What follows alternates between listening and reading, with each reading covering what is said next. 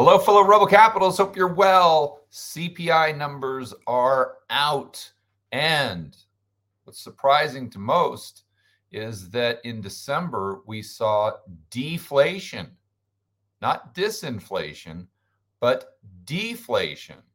So first and foremost, the headline CPI number year over year went from 7.1 down to 6.5. That was the market expectation.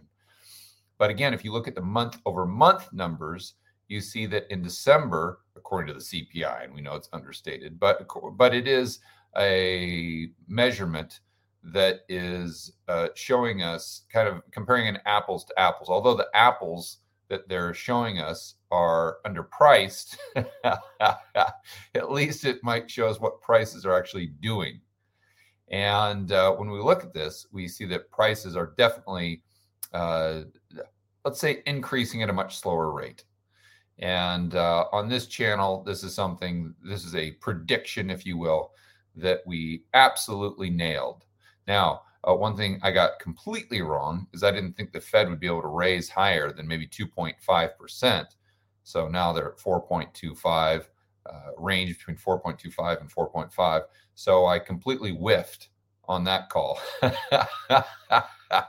But one thing that we got spot on is that we would see inflation and then we would see disinflation. And that's exactly what we're seeing year over year with the CPI going from 9 down to, 8.3.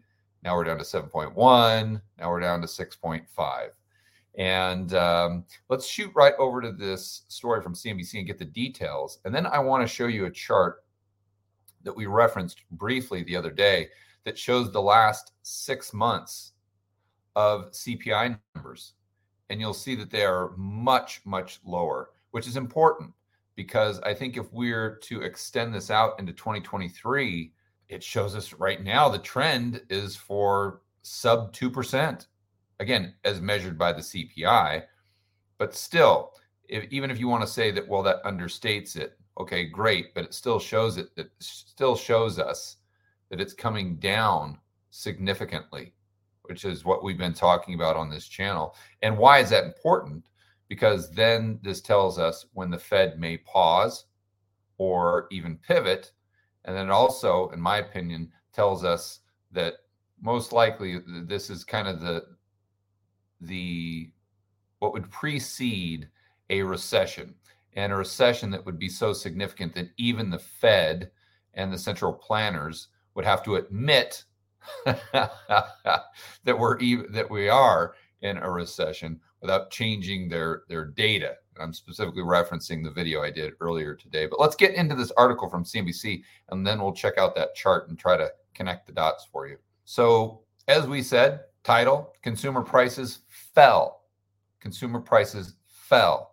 So that's actual deflation, not year over year. I get it.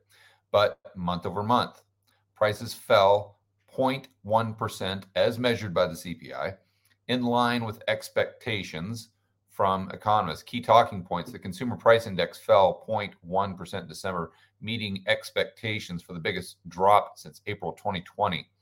Excluding food and energy, core CPI rose 0.3%. So basically what this tells us is the decline in overall prices was mostly a result of food, maybe just more specifically energy, coming down in price because all other prices rose by 0.3%. On an annual basis, headline CPI rose 6.5 while core increased 5.7. The biggest reason for the easing of inflation came from a sharp drop in gasoline prices. Exactly what we just said. So inflation closed out 2022 with a modest retreat. It was negative 0.1. And here's a chart that really shows us kind of when we started talking about disinflation, and I didn't know whether that would happen in Q3 or Q4 of this year, we pretty much pegged it, and it's just gone straight down since then.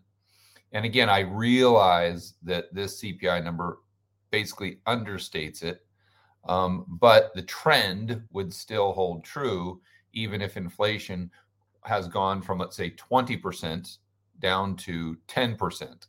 Still, we've got disinflation. And then this dotted line would represent the core CPI, and that's less food and energy. So the article goes on to say that the drop was a result of gasoline prices coming back down. And, who knows, those may come back up as a result of China coming back online. We'll have to wait and kind of find out. But even, the elasticity for energy is very tight, let's say. There's very little demand elasticity. It's that, or said another way, probably better, that demand is very inelastic. So even if you go into like a lockdown scenario, you're still using quite a bit of energy. It's not that it's not like buying shirts at Macy's where demand can completely just fall off a cliff, or hotel rooms or cruise lines, something like that. So I think the main thing to think about, what I'm trying to go over in my mind is, okay, how does this, now that we see this trend, how does this play out in 2023? And I try to say, okay, well, my base case is continued disinflation, but how would I be wrong? Like, what could happen to reverse this to where inflation would start to go back up and we would see another wave like we saw in the 1940s or we saw in the 1970s? And I think obviously, another government stimulus package. So you'd have to do something to the demand side, or you'd have to do something to the supply side, or you'd have to have, like some sort of massive supply shock with energy, which would make gas prices skyrocket again, and therefore significantly impact the CPI to the upside. So, but excluding that, I think you're going to most likely continue to see this disinflation, especially if we go into a recession that they would actually admit, or we get a financial crisis, which could be what the yield curve has been predicting for quite some time. I believe that would lead to a disinflationary environment. Although there's variables, right? There's always these cross currents that we talk about on this channel. So would the cross current of higher energy prices overwhelm the cross current of recession, or would the cross current of a financial crisis overwhelm potential higher gas prices, or would we get maybe a financial crisis that would lead to a lowering of energy prices that would really give us some disinflation, potentially even deflation, although I think it would be for a very short period of time, even year-over-year deflation, like we saw in 2008, 2009 during the GFC. And I know for a lot of you, you say, no, George, that's impossible. That's absolutely impossible. I go to the grocery store, I pay my bills, prices are still sky high. And I get it, but just keep in mind that we're not talking about prices going back down to where they were in 2019. Nobody's talking about that. That ain't going to happen. But what we're talking about is, even if prices go down, or keep on this trend, which is pretty much sub 2%, if we annualize the last 6 months.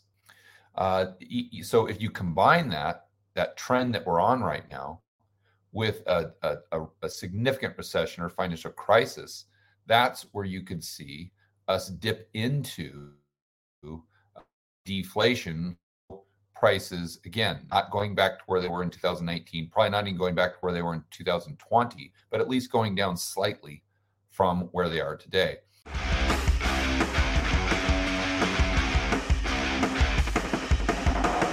Hey guys, I want to remind you to check out Rebel Capitalist Pro. This is the incredible online investment forum that I have with investment experts Lynn Alden and Chris McIntosh.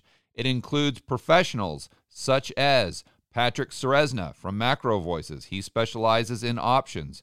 Tony Greer, commodity trading.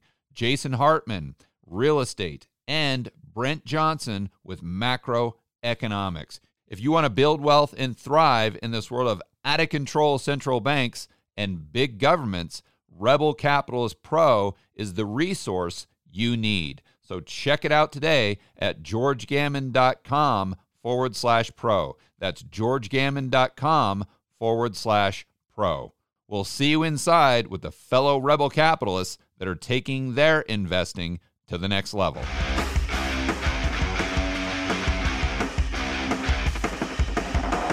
To illustrate this point, let's get over to this next chart. And this is the last year of CPI month over month. So back in 2022, as you guys remember, we had these very high monthly prints of 0.6, 0.8, 0.12, 0.1, 0.13. And then in July, we go all the way down to 0. And then August, 0.1. We go 0.4, 0.4, down 0.1. In this month, like we said, December, a negative 0.1. So if you understand that, we've got the base effects in there, which basically means that when we're the next 3 months, whatever we get, we're going to be excluding these 3 months.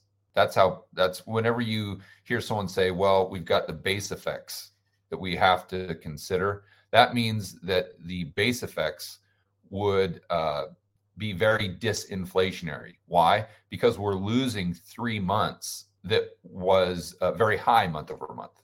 And I'm talking about in the next 3 months, right? So when we get January, February, March, we're going to be losing 3 months going back to 2022 that were very inflationary. Therefore, if we just, let's say, stayed at, let's say we go from negative 0.1 up to positive 0.3 for the next 3 months.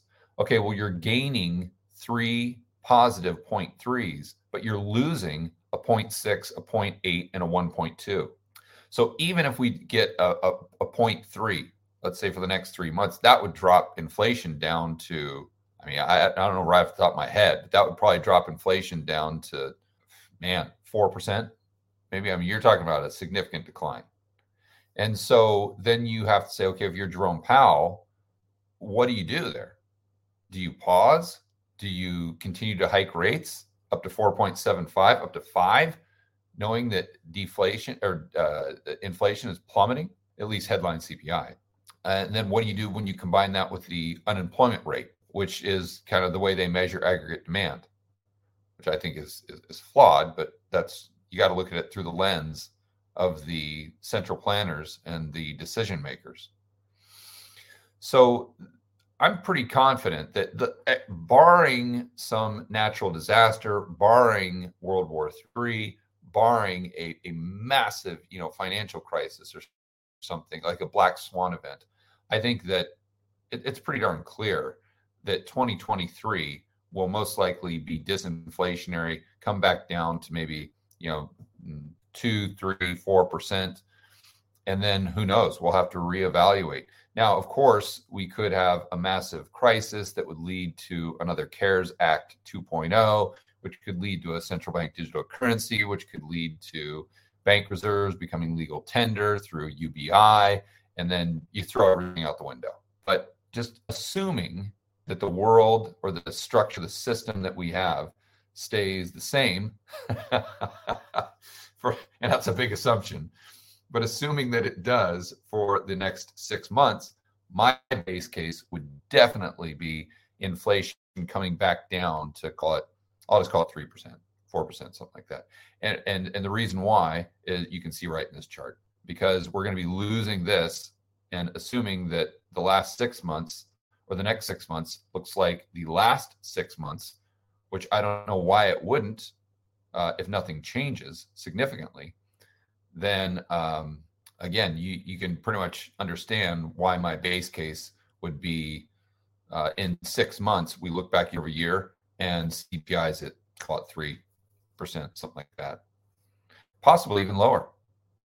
And if I had to err on one side or the other, so if I had to sit here and tell you, okay, I'm going to make a bet, my base case is, let's just say my base case is 3%.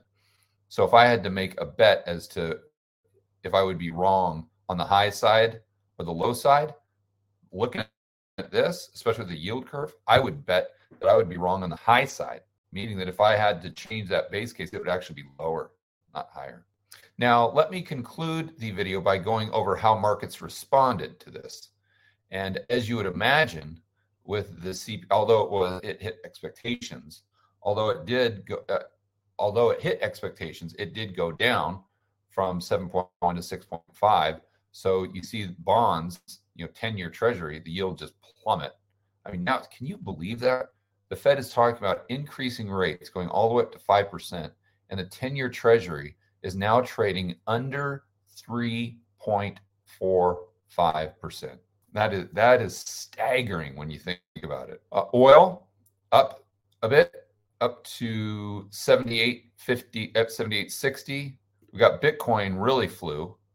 It was up 6.36%, which again is just basically a leveraged bet, right? At least the way it's trading. I'm not saying this is what Bitcoin is, but I'm saying at least the way it's trading. It's like a leveraged play on the NASDAQ. It's like a leveraged play on the Fed pausing or pivoting. And same thing with gold, gold way up. And that's, again, the market saying that the Fed's going to pivot or pause sooner than later. And the 10-year being at under 4.5% would be consistent with that overall theme. And then the stock market, the Dow, up a bit, 139 points. Now, I keep forgetting the market's not closed because where I am, I don't know if you guys can't see out the window here, but it's pitch black. It's 6:30 at night where I am. So I keep forgetting that the market's actually still open. But S&P up slightly. And interestingly enough, NASDAQ barely up. I would have thought the NASDAQ, especially looking at Bitcoin, would have been up a lot higher than this. So that in and of itself is interesting. So there you go, guys. That's what's happening with the CPI numbers. Those are my thoughts in regards to 2023 and what is happening in the major markets. As always, enjoy the rest of your afternoon and make sure that you're standing up for freedom, liberty, free market capitalism. And I'll see you in the next video.